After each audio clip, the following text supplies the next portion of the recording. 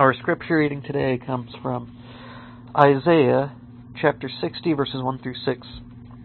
Arise, shine, for your light has come, and the glory of the Lord has risen upon you.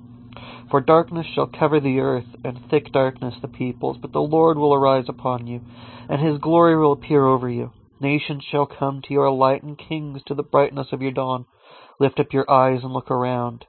They all gather together. They come to you. Your sons shall come from far away, and your daughters shall be carried on their nurses' arms. Then you shall see and be radiant. Your heart shall thrill and rejoice, because the abundance of the sea shall be brought to you, and the wealth of the nations shall come to you. A multitude of camels shall cover you, and the young camels of Midian and Ephah. All those from Sheba shall come. They shall bring gold and frankincense, and shall proclaim the praise of the Lord. We continue our scripture in Matthew chapter 2, verses 1 through 12. In the time of King Herod, after Jesus was born in Bethlehem of Judea, wise men from the east came to Jerusalem, asking, "Where is the child who has been born King of the Jews? For we observed his star at its rising, and have come to pay him homage." When King Herod heard this, he was frightened, and all Jerusalem with him.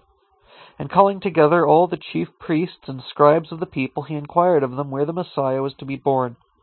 They told him, "In Bethlehem of Judea, for so it has been written by the prophet, and you, Bethlehem, in the land of Judah, are by no means least among the rulers of Judah.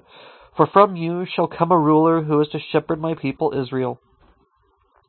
Then Herod secretly called for the wise men, and learned from them the exact time when this star had appeared. Then he sent them to Bethlehem, saying, "Go and search diligently for the child, and when you have found him, bring me word so that I may go also and pay him homage."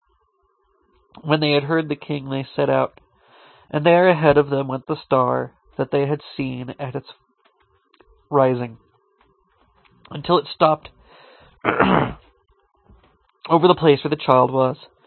When they saw that the star had stopped, they were overwhelmed with joy. On entering the house, they saw the child with Mary, his mother, and they knelt down and paid him homage.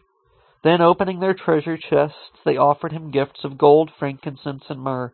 And having been warned in a dream not to return to Herod, they left for their own country by another road. The word of God for the people of God. Thanks be to God.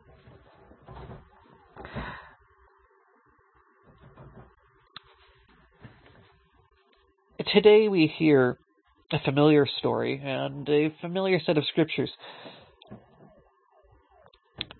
We hear about wise men traveling from the east, looking for the King of the Jews.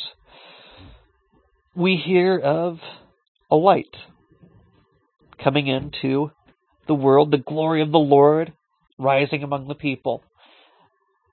And when we put these two concepts together, we get an idea that the world has been given the gift of a great light that we find in Christ. And I think that sometimes we are so focused on the gifts that those wise men of the East were bringing, their gold, their frankincense, their myrrh, we don't stop to think about why they were bringing those gifts. We don't think about what it was they were honoring, what it is they were celebrating. It's no small thing for them to come looking for a new king. It's especially not a small thing for them to be looking for a newborn king that would have been predicted. Now, we don't know where they came from. We don't know how far they traveled. Contrary to the very popular idea of there being three wise men of the East, we know there were more than one. And that's all. Now, in my head, I always imagined that there were more than three. At least more than three in this traveling caravan. That they would have needed supplies if they were traveling very far. They would have needed money. They would have needed a lot of things. And so I imagine that there would have been quite a few, especially because of something that it says about all of Jerusalem. We're told Herod was frightened, and all Jerusalem with him. Now, to me, it seems odd if they would have been frightened by a couple of people. But if there had been a caravan of people coming to Jerusalem looking for the King of the Jews. I can only imagine the trouble that would have stirred up. They had to have been welcomed as foreign emissaries, as powerful people, because of the fact that everyone seems to recognize these are important people, which puts that much more emphasis on what they find. These very important people welcomed by the rulers, go and they find a child with his mother. Now, we often imagine this as occurring in the manger, but they say they found him in a house. And we later find that he might have been up to 2 years old when they found him. So some time may have passed from the shepherds adoring him to these wise men of the east. But they come with gifts to honor a king, and they come with gifts to honor a gift given to the world. The gift of Christ, the light of the world. They share these gifts as a way of saying thank you. As a way of saying, we hear you, we see you, we support you, we believe you. They wouldn't have traveled all this way for nothing. So they come this far, and they travel this far to see the light of the world. This gift, the light that Christ brings into the world, sometimes it seems dim. Sometimes it seems that we hear more tragedy than triumph. We hear more sorrow than joy. But as we set our sights on a new year and think about all those that have passed, there's something about the future that always brings me hope. I think about this light of the world. That darkness shall cover the earth, and thick darkness the peoples, but the Lord will arise upon you, and his glory will appear over you.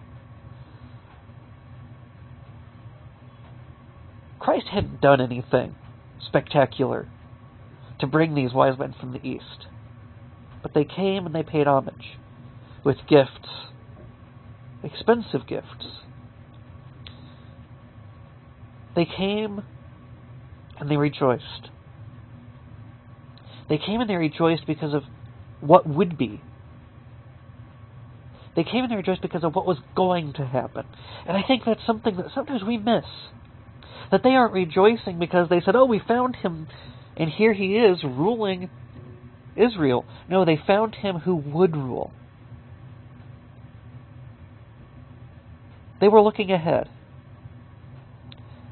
They saw this gift of light being brought into the world, and they rejoiced for what it would do.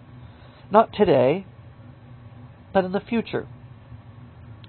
So I think it's appropriate that as we look ahead to a new year, that we think about the hope that Christ gives us.